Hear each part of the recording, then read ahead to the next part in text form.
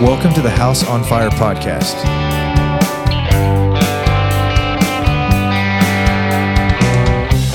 Our aim is to light a fire for Jesus in the homes of those who listen through encouragement and equipping.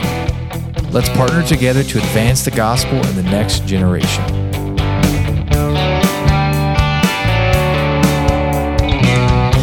I am your host, Lucas Jackson, and I am passionate about seeing more people on fire for Jesus. When you listen to the House on Fire podcast, you'll hear from people you can rub shoulders with every week at Bethel Church, because all of our guests are from our church family. These are people striving to love God, love others, and to serve the world. Thanks so much for joining us on our episode for today. And today we have Amy Hashbarger. Did I say your last name right? Hashbarger. A lot of people like to say burger. Sorry. It's okay. I'm so sorry. Well, we're glad to have Amy on the podcast today. So thanks for joining us, Amy. Yeah, thanks for having me. And before we get into our topic of discussion that will guide most of our time, tell us just a little about yourself and your family so we can kind of have an idea of who you are and the people you live with on a day in and day out basis. Yeah, so I work here at Bethel Church as the women's ministry director. I've been in this role for a year.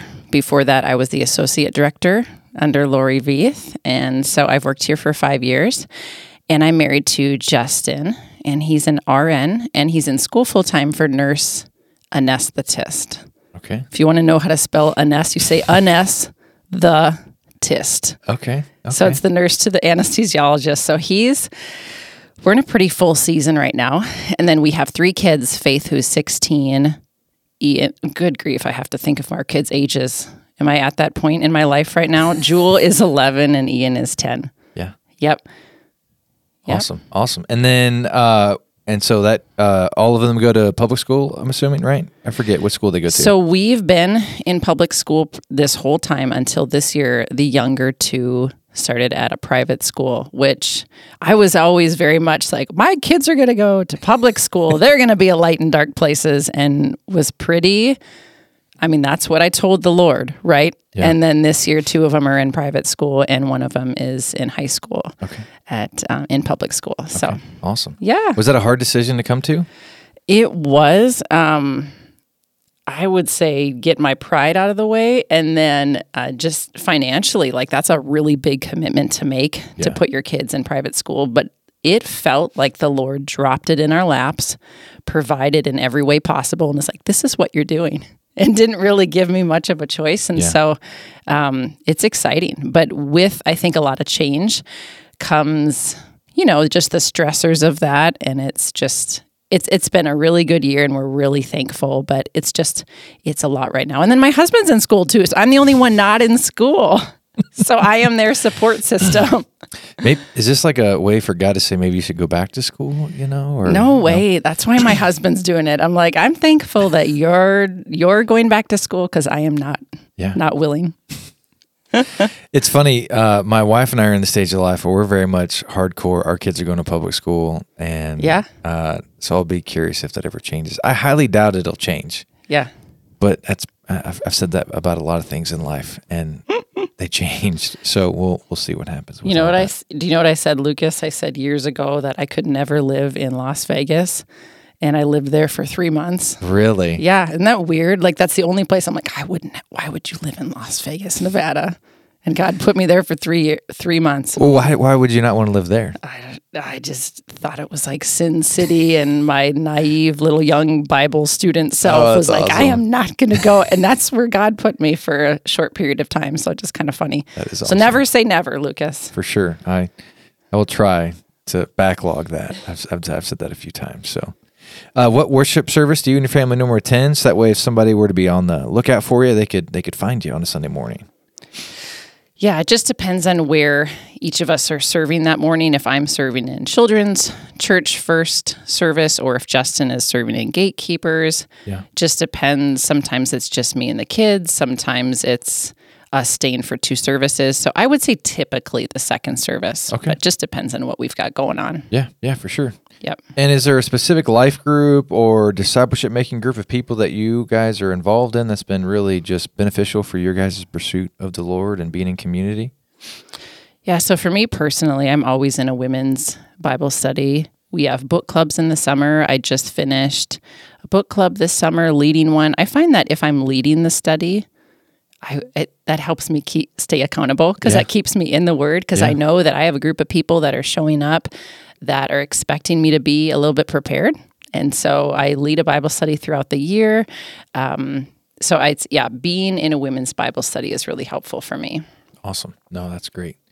Well, the conversation we're going to have today specifically is how do I say yes to the right things? Oh man, and there's a lot of implications to this. So we'll dive right on in and just start out with how do you create margin in your life, and how does that look like for you and your family? Yeah, so I want to start by reading a quote that I wrote down from a book. So, I mean, you might hear that word margin and you're like, what does that even mean? Absolutely. Is that like margin on a paper? I don't know what that means. But in his book, Margin, Restoring Emotional, Physical, Financial, and Time Reserves to Overloaded Lives by Richard Swenson, he describes margin like this. Margin is the space between our load and our limits. It is the amount allowed beyond which is needed. It is something held in reserve for contingencies and unanticipated situations. Margin is the gap between rest and exhaustion, the space between breathing freely and suffocating. Margin is the opposite of overload. If we are overloaded, we have no margin. Most people are not quite sure when they pass from margin to overload. I think this is super interesting. He says if we are equipped with a flashing light to indicate 100% full, we could better gauge our capacities, but we don't have such an indicator light. And we don't know when we've overextended until we feel the pain. As a result, many people commit to 120% life and wonder why the burden feels so heavy. It is rare to see a life pre-scheduled to only 80%, leaving a margin for responding to the unexpected that God sends our way. Margin is not something that just happens. You have to fight for it. Yeah. So I really like that. And I recognize that So like I'm in a very full season of life right now. So don't hear me talk about margin or like, oh, Amy's got all this free time on her hands. That's actually not the case at all. Yeah. So I have learned that is very true, that you do sort of have to fight to have any extra time to decompress, spend with your family, all of those things. Because many of you listening might just say, like, I have zero extra time. I have a lot of single mom friends that it's like, I know, like you don't have a lot of extra time, but I don't think it's about creating time that you don't have. I think it's about making the most of the time that you do have, telling our time where to go. We've heard it before. Like, if you don't tell your time where to go, your time tells you where to go. Yeah. And so we need to kind of create space between our load and our limits. And if I'm depleted, I don't minister to my family well. I don't minister to the women that I serve well, my kids. I'm, short with my family. I'm running around aimlessly. So you asked me, how do I find margin? So I'm going to say 3 things that I thought of. So the first one would be to batch my work. So that means maybe personally, like let's say you're at home, maybe on Sunday, you pull all the ingredients together for your meal. Maybe you did your grocery shopping and I chop all my vegetables and I cook my meat and I do all these things. That's called batching. And that maybe takes me 2 hours, but it saves me time every single day. It's interesting how much that 2 hours would save me. And practically at my work, a lot of times I will plan out, my entire week and say, okay, on Monday, I do these tasks. Yeah. And then I don't have to do that 5 times every other day. Like I do it all on Monday. Yeah.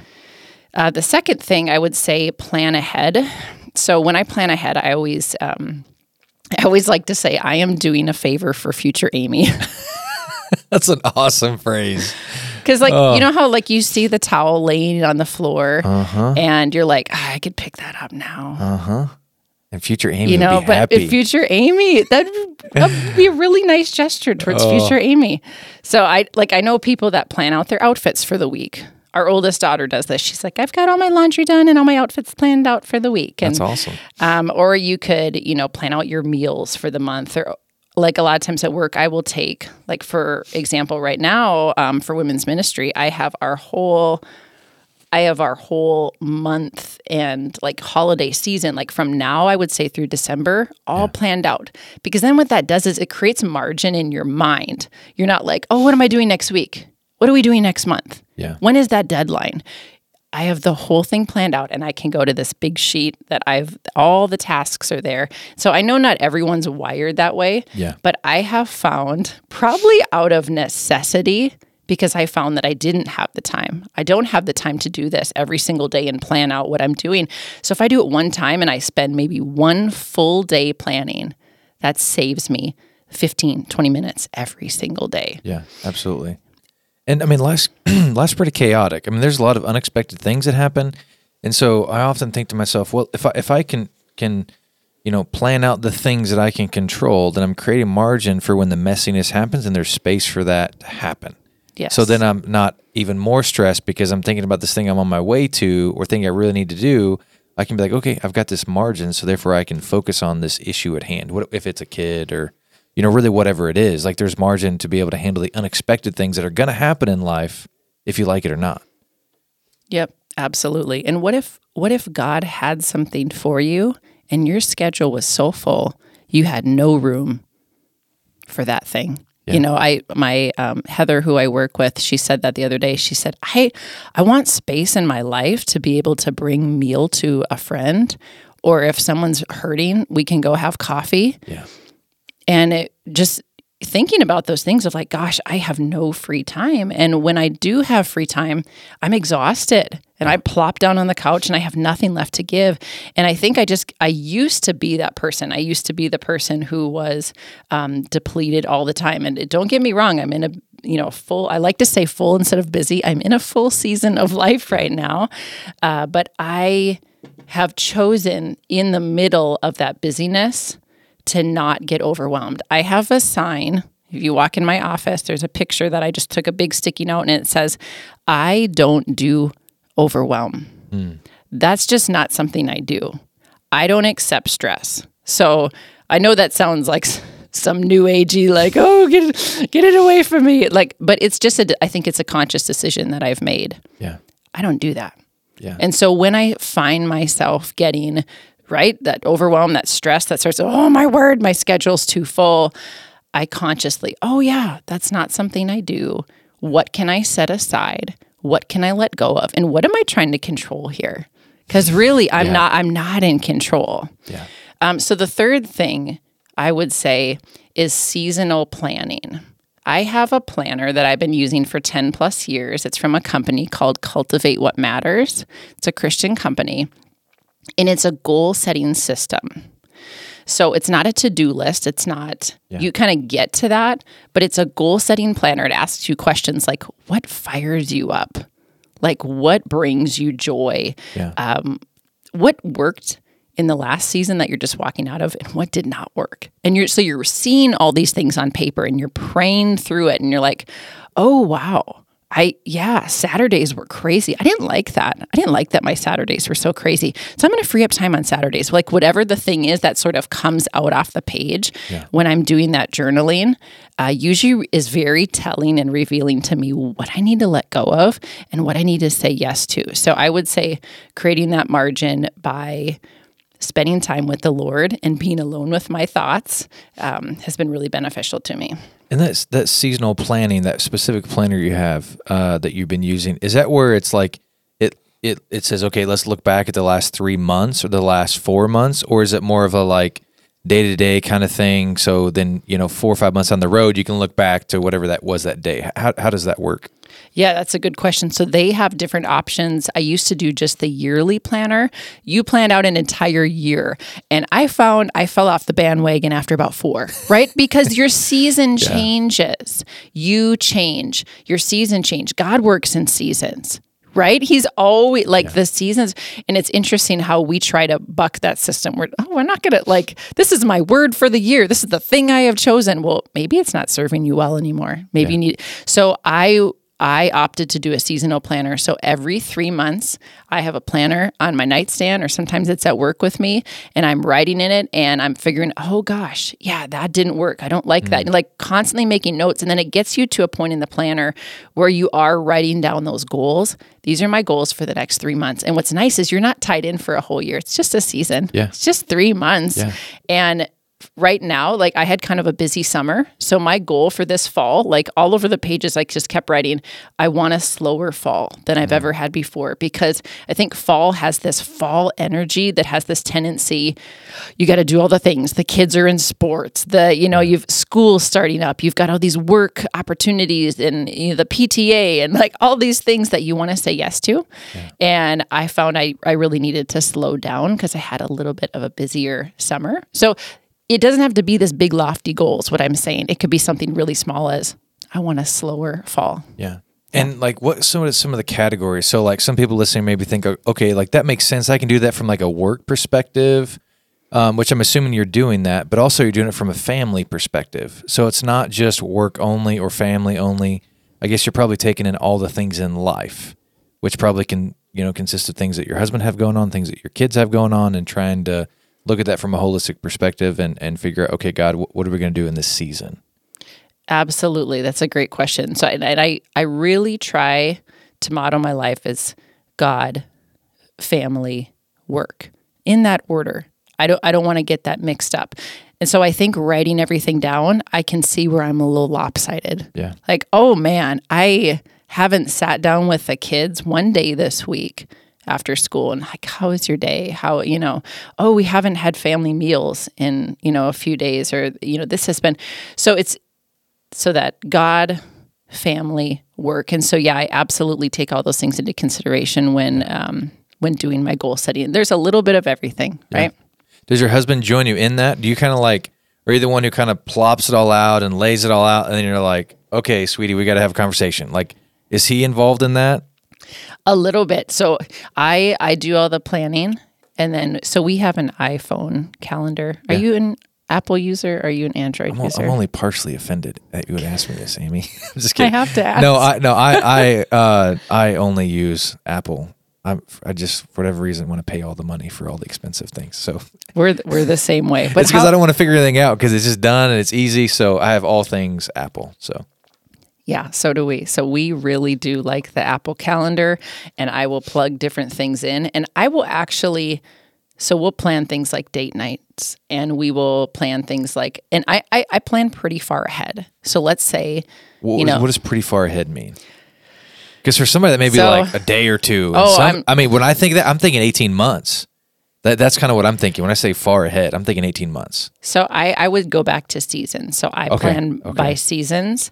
So for work, I plan an entire year. And maybe some of that comes. So I have a fashion background. I don't know how many people know that. So I used to work at a corporate fashion office where you're working on clothes and floor sets for Christmas when it's in the middle of summer. Okay. And so for work, I have the whole year planned out. For my home life, I would say and for my personal well-being, what am I focused on, my goals, what is God speaking to me right now? I would say about 3 months at a time. Okay. I'm focusing on. Yeah, so I'll plan, when I say pretty far ahead, I'll plan things like, okay, Ian is doing flag football this month, and we're going to be gone 2 nights a week. So on this night, Justin, we're doing date night, and I will put it in the calendar. We're going on a walk. I know some of that sounds silly, but I think when you get to a point of realizing how depleted you can become, it's almost like out of desperation. Like, we need this. We need to plan some of these things, or they're not going to happen. Yeah.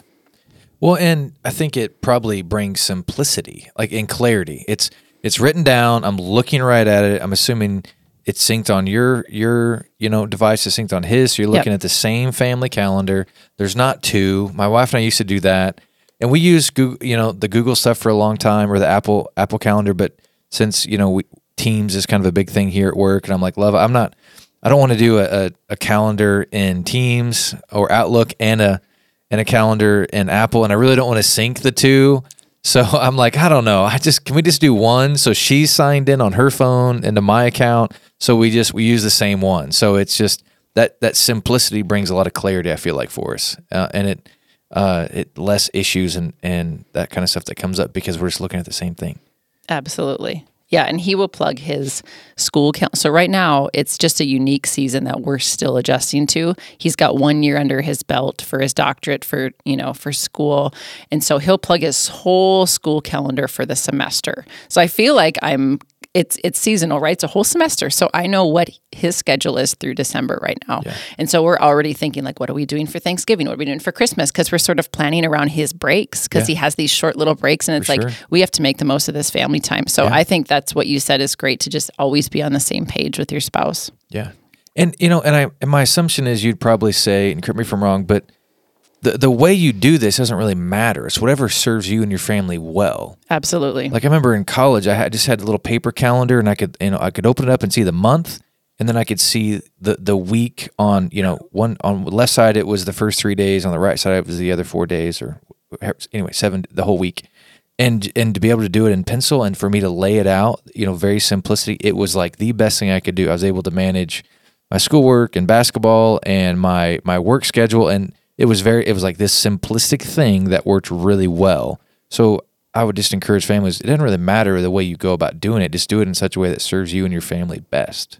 Yes, absolutely. And yeah, I hope no one ever hears me say, oh, Amy said I have to plan 4 months in advance, so that's what I have to do. And I think when you're planning, if you do decide to plan ahead a little bit, you're going to see, especially if you're seeking the Lord, you're journaling, you're reading his word, some things are going to come to the forefront of like, this is what I value in my life. This is what's important. And so I think through journaling, through planning ahead, I have learned these are the important things to me. So I make time for those things. And other people, you're going to make time for other things that are important to you and your family. Yeah. And I think, like when students graduate high school and go off to college, time looks crazy different. They were going from being told what to do, so to speak, their schedule laid out every day. Then you go to college and you may like not have any classes on Fridays or Tuesday, Thursday, and you're like, well, what do I do with my day? And so figuring that out, like it's an adjustment. So knowing what you value and the things that you really want to be a part of is going to help you fill your schedule in such a way that honors God, but also doesn't deplete you and turn you into a zombie for the next, I guess in the context of a college student, for the next 4 years of your life. And so my father-in-law often said, or maybe it's Pastor Brandon in Austin, Texas. I forget who it was, but he says, yeah, it's Pastor Brandon. He said, saying yes to something always means you're saying no to something else. Yes. If you like that or not, and actually I don't like it. Like my personality is like when somebody says, man, Lucas, I remember one time my boss like, Lucas, I think you should do missions at our church. I'm like, baby, I'm in. And they're like, but you're going to have to give up youth ministry. I'm like, no, I will do both. And he was wise enough to be like, no, you cannot. In my opinion, I was like, I know I won't be the best at both, but both are amazing. How do I choose? Like, I don't want to choose between. The answer is yes to both. So we'll figure this out. I'm so glad that you said that because I had something similar written down, and okay, that's a great example. Once you say yes to something, you're automatically saying no to something else. If I say yes, so going back to Ian, he just kind of is finishing some flag football, and it's 2 nights a week. I don't like scheduling a lot in the evenings, but this is something he really wanted to do. If I say yes to football 2 nights a week, I'm automatically saying no to 2 nights of normal meal times as a family. Yeah. Like that's not really a choice I'm giving myself. This is what I'm choosing. Yeah. And so I think, Lisa TerKeurst has this book called The Best Yes. And she says to follow your decisions to the end. So when you make a decision, follow it all the way to the end. Where is it going to go? Yeah. If I say yes to football, that means 2 nights a week we're going to be eating sandwiches on the football field. Yeah. Or someone's going to have to drive Jewel to tutoring, or, like we're going to be running all over the place. We're going to be separated. Am I okay with that for 2 nights a week? And if I'm okay with that and that adds value to our family for that season, awesome, go for it. But if it doesn't, and you follow that decision to the end and you're like, I don't like what I'm finding there, then you might need to pull back a little bit. Yeah. Yeah, no, that I think that's super helpful. And when you've scheduled things out a little bit, you get a big picture of the season that's coming up. You can see that on paper. It's similar to the finances, and I would agree with Dave Ramsey in the sense, I think if you write out your plan, you know the data. There's no like, well, we have lots of money. Well, what does that mean? Or like, no, we don't have any money. Well, what's the data say? Well, the data says, you're making this amount, but you're spending over $1,000. But you don't know that unless you have the plan written out. I'm a I mean, it could be electronically, but I'm totally convinced when people are like, well, this is how it is. I'm like, well, but what does that really mean? What does the data specifically say? So then that gives you a reality, what the truth is, and then you can make adjustments. So knowing that, your schedule laid out, then it's easy to be like, oh yeah, like if we do this 2 nights a week, we know what this is going to look like for the next season. And so, yeah, I think that's super helpful to be able to have that laid out. Yeah, it's so important to know what you value and what is important to you and your family in the season that you're in. Yeah. I think recognizing your season, I always say, so I lead our moms groups here at Bethel, and I always say, recognize the season that you're in and live like you're in that season. Like you were talking about students going from living with their parents to being out in college, and it's such an adjustment. Yeah. Same as for like a young parent. I became a parent at 22 years old. And what an adjustment to going from single life to you have this child to care for. Live like you're in the season that you're in. Yeah. Don't try to do all the things that you did pre-kid, but we do, right? Oh man, we do. We do. And even I think for a student, if we're talking about that, you can go from maybe mom and dad pay for things, and all of a sudden you have to pay for things on your own. And you're like, what does this look like? I'm broke all the time, right? Same with parents. We're broke all the time too, right? But I think it's such an adjustment. Yeah. Yeah, absolutely. How do we say yes to the right things? And I understand that what may be right for somebody would not necessarily be right for somebody else. And that would be, I think, a personal preference. I mean, there's some biblical things that would potentially not be right for any follower of Jesus, for sure. But we've got we have some freedom as believers to be able to do certain things. And so how do we help families navigate how to say yes to the right things? Old Amy used to say, like, if you asked me to do something, if I was free on my calendar, like I'm looking at my calendar and I'm free and you need me, that's all I needed to say yes. It was an automatic boom. I was like, you're putting it in. Someone needs me and I'm valued. Okay. And I have just learned to scale back from that. I think even when I ask volunteers to do something for women's ministry, I always say, if this is not something God has called you to do, man, I don't want you to say yes to this. So I think as believers, taking that step back and saying, am I saying yes to this out of my own FOMO, right? That fear of missing out. Because I used to do that all the time. Fear of missing out, fear that I would miss out on a great opportunity. I love something might be a really good, that's a good opportunity for you. Maybe it's not your opportunity though, even though it's really good. And so I think even right now, for me personally, I am saying no to a lot of good things. So we said no to piano lessons right now because our kids switched to private school and it's a little bit more rigorous and they have a little bit more homework. Yeah. So we're like, we can't do piano lessons. That's a really good thing. I love that our daughter takes piano lessons. We can't do it. I have said no to singing on worship team. I love singing on worship team, but I don't have the margin for it. I don't have the availability and it kind of depletes me. I think before you say yes or no to something, you should ask the question. I think Lisa Turker says this in that book I referenced earlier, The Best Yes. She says, is this going to bankrupt me? You know how, let's just say you have a little bit of money in your bank account and you're like, if I buy this $100 item and I have only got $75, should I buy this item? Probably no, because it's going to bankrupt you. Yeah. So that is a question that I ask before making a decision. Yeah. No, that's good. That's super helpful. And I mean, again, we're going to interpret right things differently as families. And my father-in-law says often, every decision is a value decision. So by you saying yes to something that says, I guess maybe if you haven't thought about it, subconsciously or consciously, you're saying you value that to some extent. Maybe not as much as other things, but also by saying no to some things says that you don't value that. And so again, we have freedom in what that looks like, but it would be worth, I think, families figuring out, here's the things that we value, which should drive decisions on what they say yes and no to. Yeah. A big value for me is I value not giving my family my leftovers.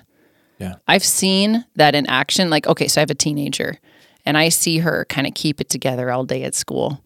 And right, you've got all these peers to impress and all this. And she comes home and sometimes we'll get like the leftovers. She's crabby to us. And it's what's going on here? Yeah. But I have recognized that I do that exact same thing. If I give everything, every ounce, and I bankrupt myself all day long, where I'm not taking that sign. I don't do overwhelm. I'm accepting that stress and that overwhelm all day. I go home and I'm I have nothing left, oh, you want me to cook? You want me to, and we have to do these things, right? But I think, like you said, it's really important to, like, if you value eating dinner together as a family every night, that should be at the top of the list. You should then plan ahead, plan out your meals, do your meal prep, like if that's a value for you. So that way, that evening, I'm like, oh, I know what I'm making. I know exactly what we're doing, and we're going to sit down as a family to eat. So whatever those values are, to really make those a priority. And if you're somebody who's in, maybe the newlywed stage of life, like, it's a little bit easier. Or if you're single, it's a little easier, I think, to figure this out. But if you don't take the time to figure out things that you value and the things that you want to say yes and no to, when it does get busy and you have less and less margin, you're going to face these. So figuring these things out now is going to save you some heartache. So future Amy would be super happy if past Amy would sit down and plan a few things out. I really wish I would have. I would have saved a lot of heartache. Yeah, I think on that line, if you are newlyweds or you're just getting married, you maybe haven't faced much yet, and you just don't anticipate those things. You don't plan for those things. And so when they happen, I do want to be prepared. I can't remember where I heard it.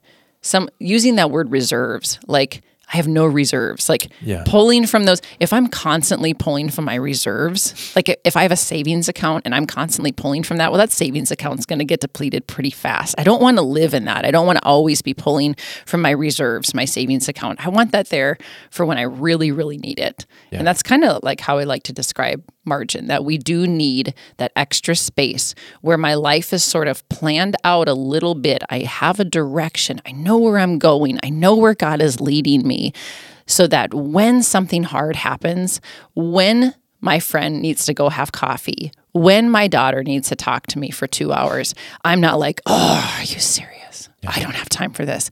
I can be like, yes, I have the energy for that because I have not totally depleted myself today. Yeah, for sure. So for you and your family and your context, how do you guys say yes to the right things?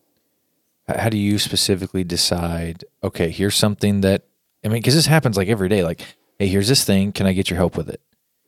Or hey, there's this thing and somebody needs to be served, or it's your kids, or it's your, there's just, and somebody could say, well, back in the day, they didn't have to do this. I'm like, yeah, but they grew and shot all their food. So I don't know if they had a whole lot of margin. Like they're growing it and shooting it. Yeah. I'm like, okay, yes, it's different. It's not apples to apples, but I don't think they were just sitting around thinking, hey, Lord, thanks for growing everything. Didn't have to plow. It's, I'm being a little silly, but nonetheless, I don't think it was better back in the day, so to speak. Because we create our own, we make decisions that serve us well and or create havoc in our lives. Now, there's times, I guess, where other people's decisions cause havoc in my life that maybe I didn't choose or whatever, but the rhythm of my life and my family's life is my fault. It is not somebody else's fault, or my wife and I's fault, I guess, because we're doing this together or whatever. And so anyway, so how do you guys say yes to the right things for you and your family? I would say constant communication. So I am not ashamed to say this. My husband and I have been in marital counseling probably our whole marriage, and we will continue to do that monthly. Just it's so good. Yeah. And our counselor taught us this acronym. You've probably heard it, FANOS. Not Thanos. That's exactly what I thought. I was like, Thanos, I saw I know the wheels that guy. turning, yeah. Snap. Isn't that the guy that snaps his finger? Is that the Thanos? Yeah, and then like destroys everything? Yeah, it kills everybody. That's not what we're talking about. Yeah, sorry. So it's Thanos with an F. Oh, good grief. Now that I've said it, now I have to remember it. So Justin and I do this thing where we will check in with each other. And when we first started doing it, she encouraged it, like, do this every day. Do this every week. Okay, now that we're kind of into it, it's just sort of impromptu. F is, how are you feeling? How are you feeling today? How are you doing? A is affirm something in them. Mm-hmm. Like, gosh, I saw you wipe up the bathroom counter and clean that up. And I just really appreciated that. N is, what do you need from me? So, and you kind of each say, well, I need you to do this. I need hugs from you more often. I need you to put gas in the car when you're using it. O is own something. So I need, I snapped at you earlier. I own that. I did not say that in a respectful tone at all. I'm really sorry. And then S is, and I think this is maybe a part that she sort of added in, but it's spiritually, how do you want to grow? And so that check-in, so if you've never done it before, I would encourage you to do it daily, do it weekly. And now that we've done it a while, we do it, just whenever we need to. But staying connected, staying in close communications helps us make those decisions. And so like before Justin went back to school, I was kind of in between. I was still the associate director of women's ministry, and I was actually offered a job somewhere else. And we were kind of in between the stage of like, what do we do here? Yeah. And I thought I wanted to become self-employed. I'm an entrepreneur at heart, big time. And I thought that's what I was going to do. And it was like the day I decided to do that, Justin got a call from UND, and it's like, you got into school. And so in a moment, all these plans that I had kind of changed. Yeah. And we had to be in close communication of, what does Amy's job need to look like? And Justin said, it's got to be flexible, Amy. And it was very clear, starting a new business probably wasn't the best time to do that with Justin quitting his full-time job and going back to school. And so we needed to be in contact with each other and, okay, I need a flexible job. And God just, kind of dropped all this into my lap and worked out all the details. But if you don't know unless you ask. Yeah. I always tell parents, ask your kids what they want to do, what things they like. I think sometimes we stress ourselves out. So holidays are a great example.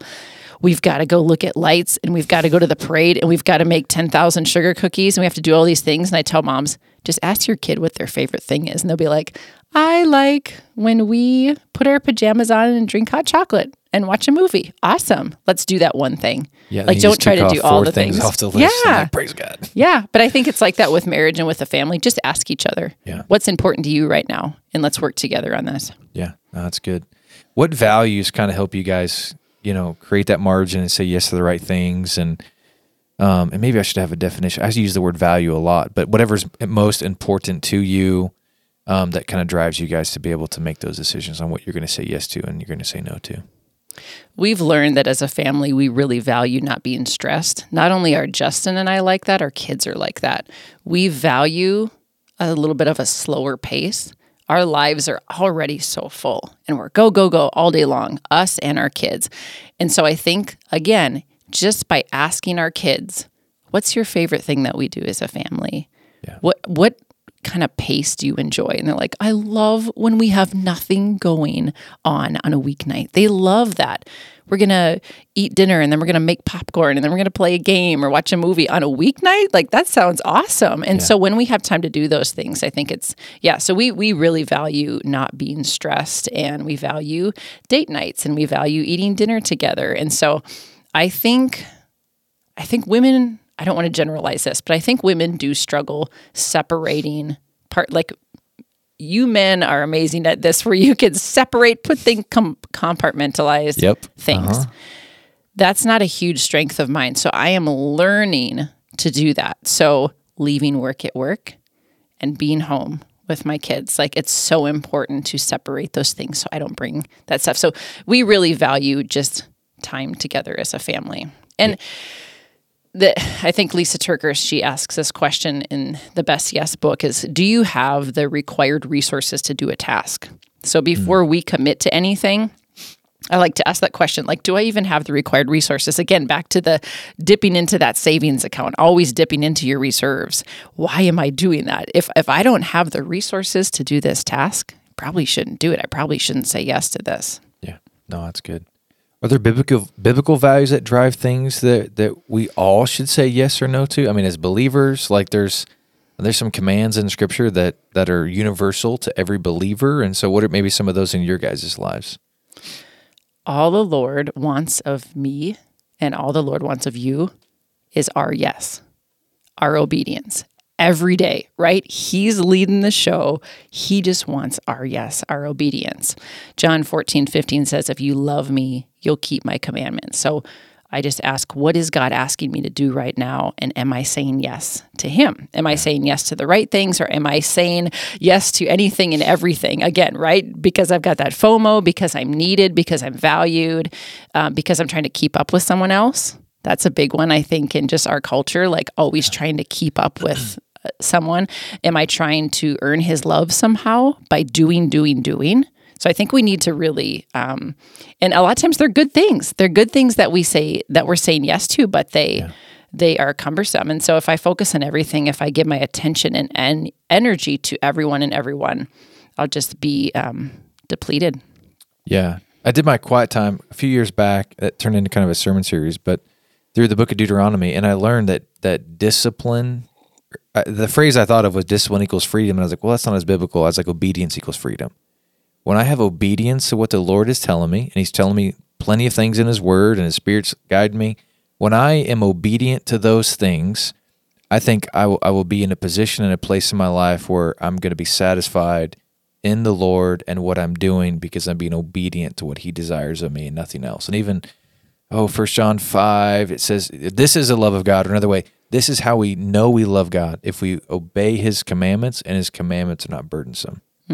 Which is fascinating because you look at the Pharisees, and in the Sermon on the Mount, I think it was Matthew 5-7, Jesus leans in like crazy on those mugs, and they took something that was honoring, extremely biblical, and turned it and twisted it in such a way that it became an idol. And that was truth and what God desired. And so even the word of God could be turned in such a way that it could be sinful. And so I love how you're saying just obedience, because that applies to any and everything in life. Yep. And that applies to no matter if you're a kid or a teenager, college, young adult, mayor, whatever phase of life you're in, that being obedient is something that the Lord desires from all of us as believers. Yeah, because we can have all these answers, or I can plan and plan and plan and have no clue what God's going to do in the future. And so I think absolutely daily dying to my flesh. Our flesh is always trying to save ourselves. Every day, my flesh is trying to be at the forefront, trying to save Amy. It doesn't work. And so I think just constantly dying to that flesh and just saying, God, what do you want of me? And sometimes that answer is not going to be what I want it to be. Yeah. Honestly, if I'm being real honest, I didn't want to work as much as I'm working right now. I didn't know my husband was going to be going back to school. It all just sort of happened. And I thought I was going to be doing something a little bit different. But God gives me the ability and the grace every day to get through it. And sometimes when you're in a really, I'll say busy, you're in a really busy or full season, you have to just sort of step back and say, how can I find joy in the middle of this?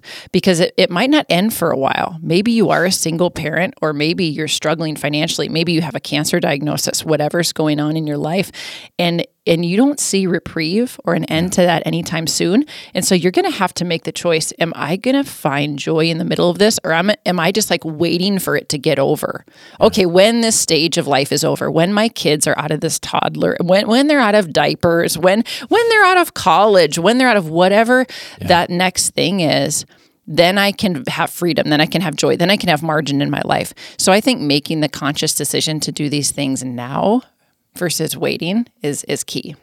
Yeah, for sure. And I think too, I being a man of my word is a pretty high value. So when I say something, like, it almost has to be, man, I don't even know if I'd ever not do it almost. And so, and I did have a season in my life where I said yes to so much stuff.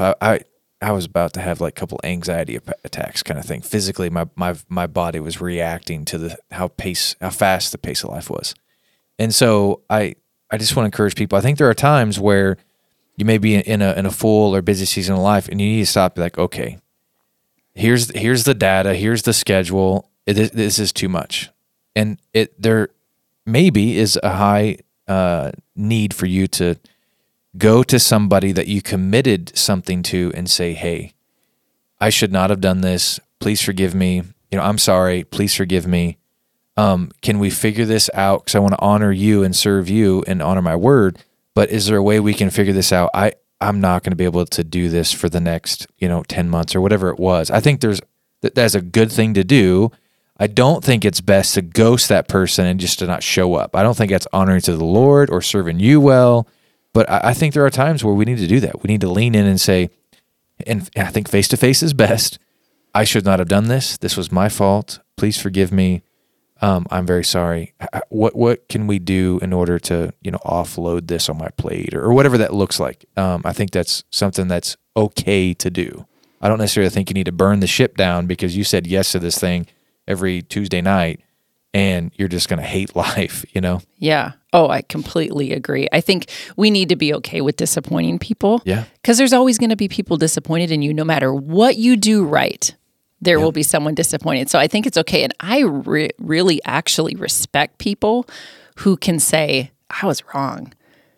Yeah. I can't commit to this. I really respect when they're just honest and say, yeah, I made a mistake and we need to backpedal a little bit here. Yeah. And I think too, just in church world, there's always a few questions I want to ask anybody that really wants to serve in youth ministry specifically. I'm like, hey, are you involved in our church? You know, what church service do you go to? And I don't do that out of legalism. I do that out of a desire for their obedience to our local body, but also are they being fed the word of God and being a part of that on a consistent basis? So that's the why behind that question. And I often ask, hey, what community group, life group are you in where you're being cared for well? And again, not out of legalism, but if our leaders, if they're spiritually healthy, they're being obedient. These are examples of obedience. Then them caring for other people, this is out of their overflow, most likely, not always. Just because you go to church doesn't mean you're thriving with your walk with the Lord. And just because you're involved in a life group doesn't mean you're thriving with your walk with the Lord. But they can be evidences of, and then the overflow of that would be serving in student ministry. And so I ask those questions because I want to care well for that person. I've heard people oftentimes in church world, 20% of the church does 80% of the work. And then I think to myself, okay, is this true? And I think so. I haven't really ever looked at the data, so to speak, I guess here at Bethel specifically. But then I think to myself, well, how did I contribute to the problem? Because I'm a part of the problem, especially, I guess specifically here at Bethel. And so I'm like, maybe only 20% of the people do 8% of the work is because we have created an environment within the context of our church where we allow that to happen. Mm-hmm. What if we didn't allow that to happen? What if we had conversation with people and said, hey, we'd love to have you serve in this area. Are you serving anywhere else? No, I'm not. Okay, well, maybe this is something the Lord wants you to do. Yeah. Are you serving any other area? Yeah, like 5 other areas. I'm like, oh, now I've got questions. Mm-hmm. Now the conversation is going to turn to, how do I care for this person? Not to get what I need. I don't, yes, I want people in our church to serve our students, but that's not the highest value for me. The highest value for me is how do I provide soul care for this person who's probably serving in way too many areas?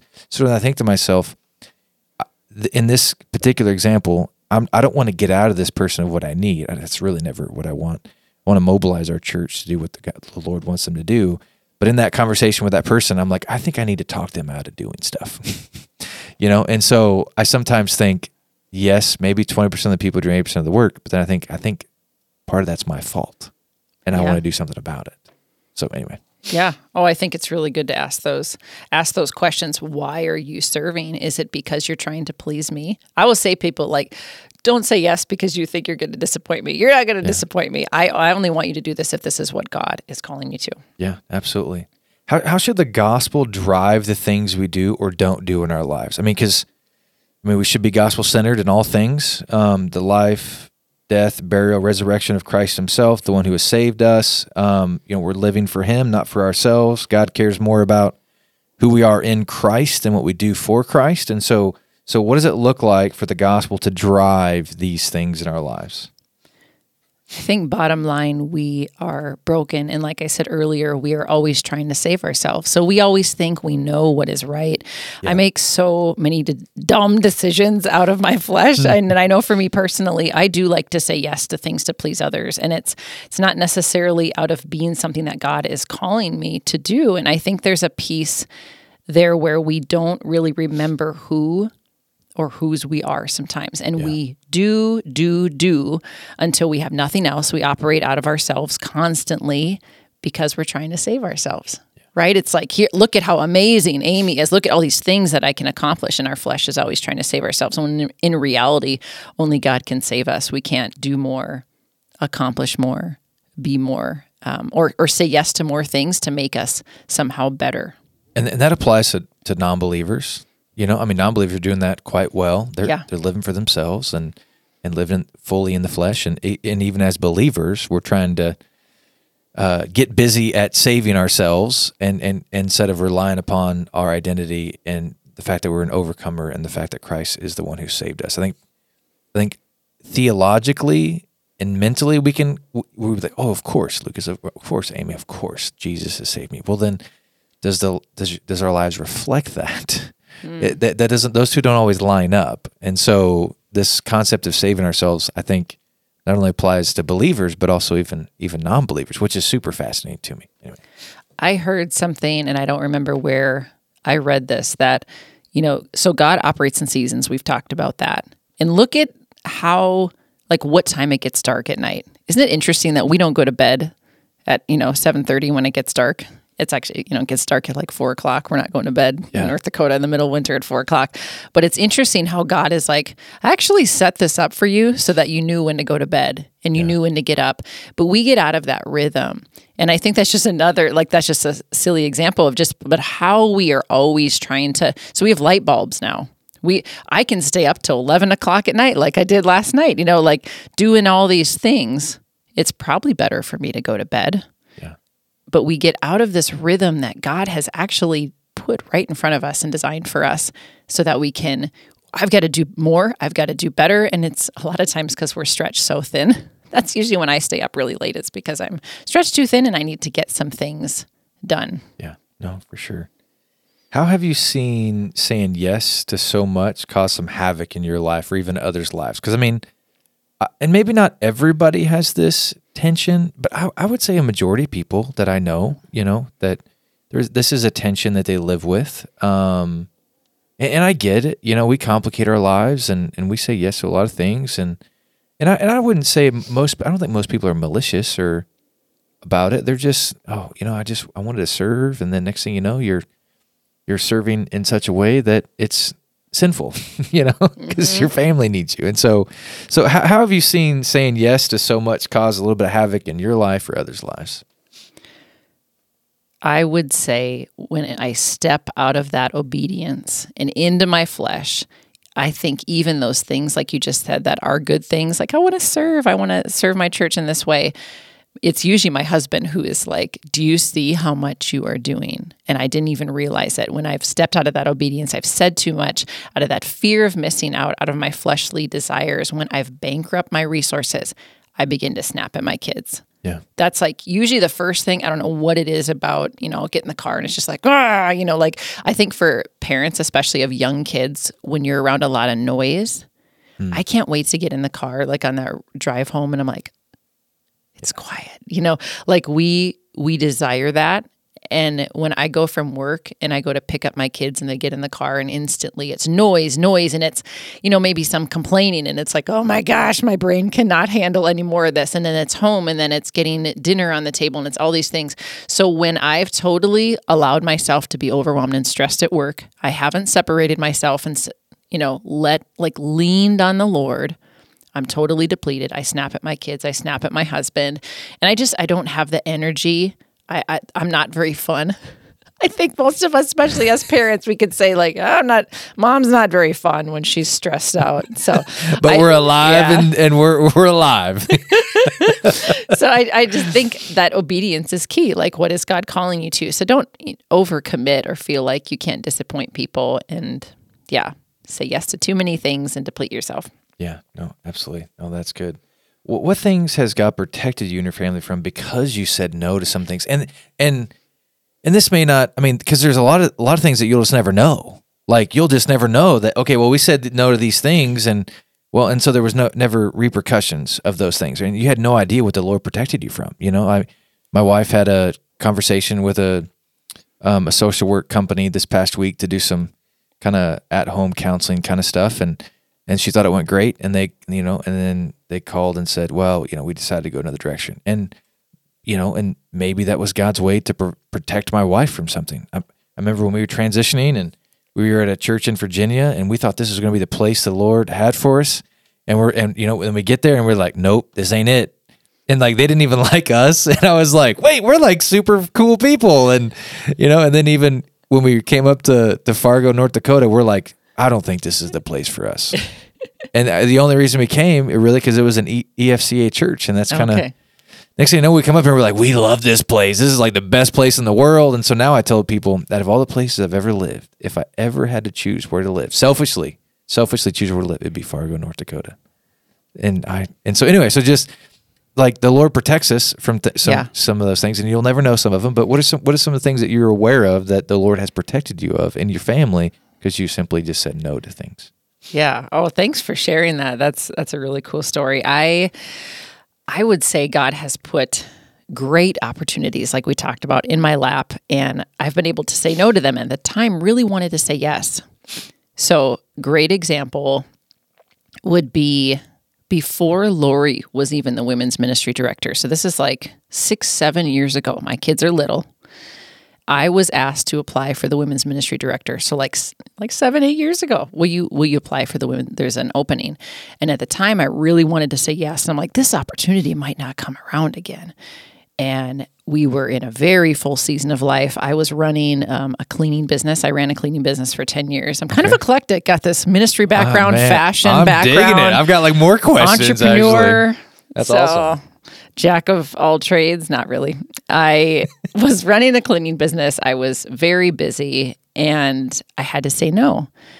And I look at what this position is now and what I'm doing now. And it's like, there's no way I could have done this when my kids were small. Now they're all self-sufficient. They get themselves dressed. They make themselves lunch, things like that. What was I even thinking, considering that? So in a way, absolutely God. But it's cool how he brought it back. Isn't that interesting how it's like, yeah, you gave that up you surrendered that to me, and here 7-8 years later, here it is again. That's awesome. And it's so much better than it would have been back then. Yeah.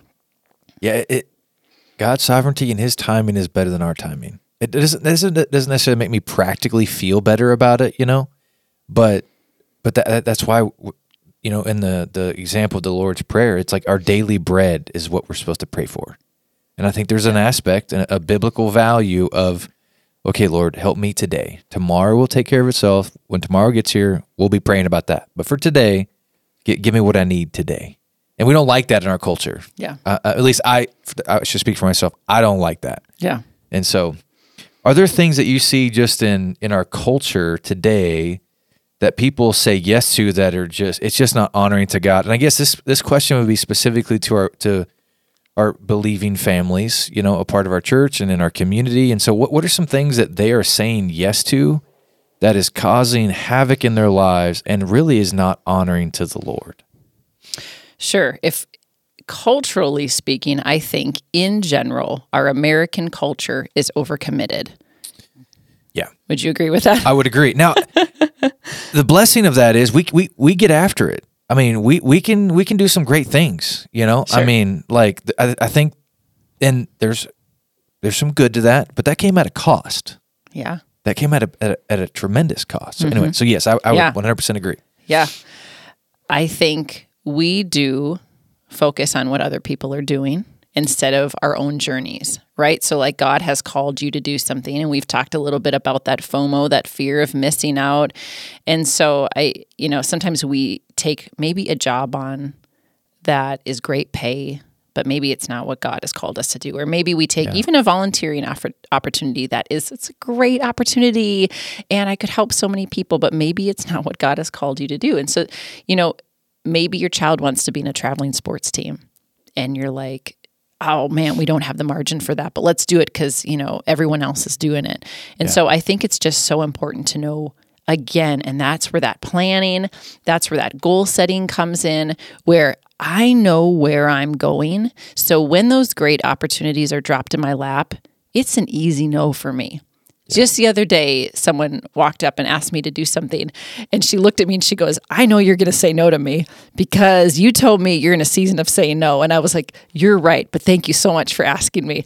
And so it was easy. It's easy when you've already made the decisions. This is what we're doing right now in this season. Yeah. And so I think where we kind of get caught off guard is that these are all good things, right? A traveling sports team for your child is not a bad thing. A job with great pay is not a bad thing.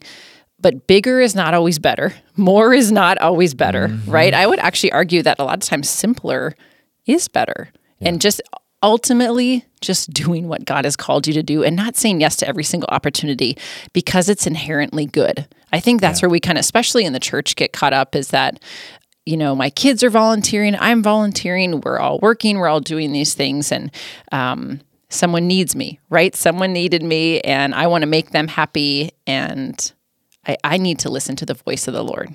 Yeah.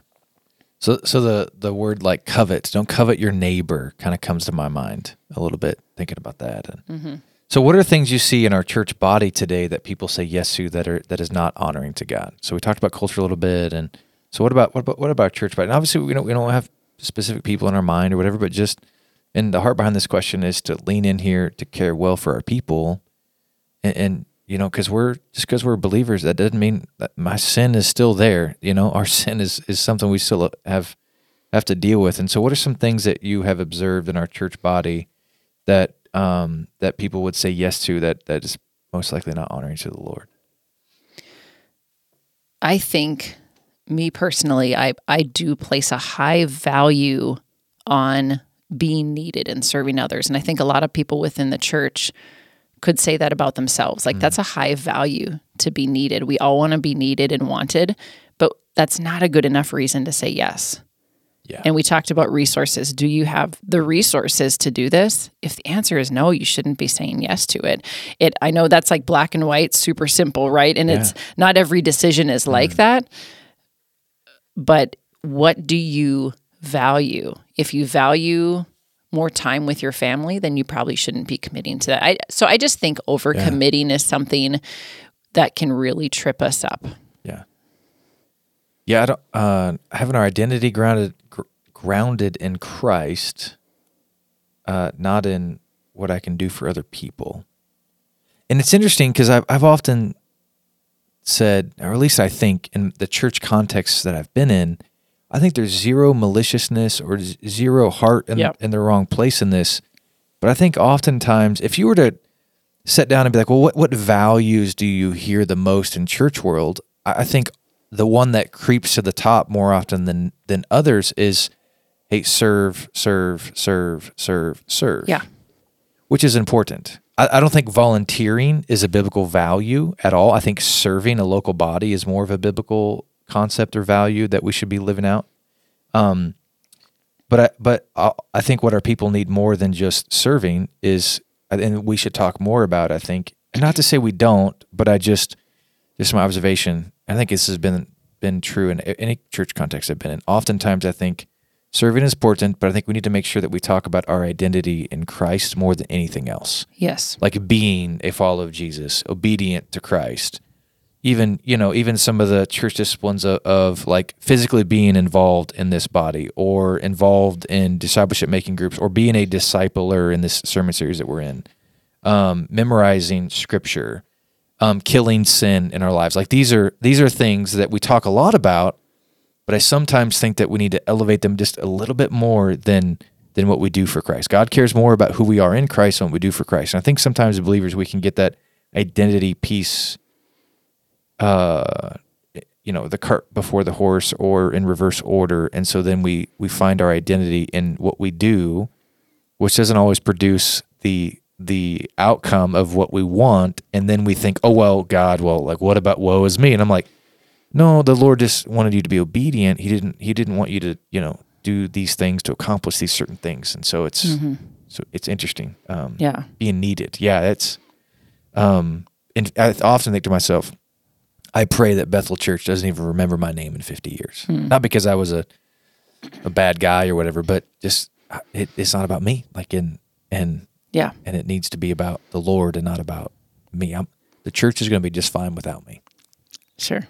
And so anyway, and you'll never know who you are in Christ. You'll never know who you are until you know who God is. I say that over and over and over.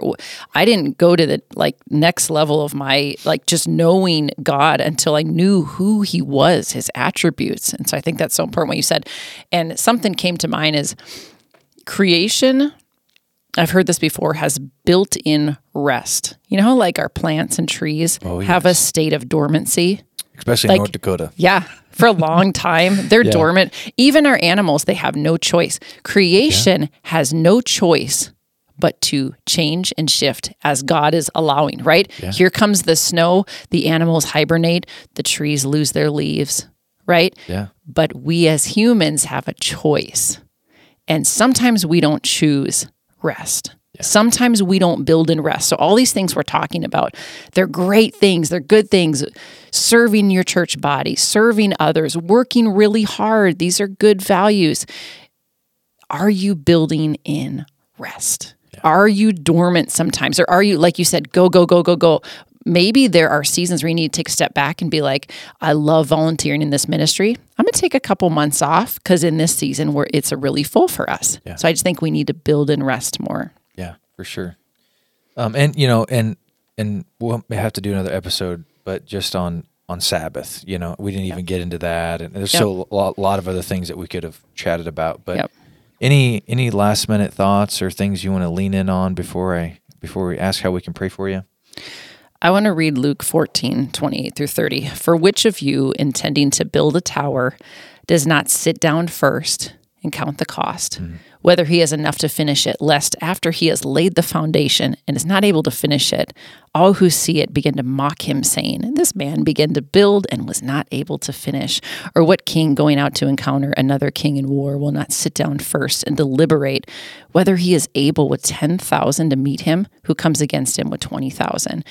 Jesus here is talking about the cost of following him. And I love that these are the examples that he uses, something that they could relate to. Are you really going to go into this day without a plan? Are you really just going to wake up and let time happen to you and let the hard, challenging things of the day just happen to you? Or are you going to seek me first? Are you going to go into each day with intention? And obviously, we don't always do these things perfectly. I don't do them perfectly. But seeking him, setting down, having a plan, counting the cost. Yeah.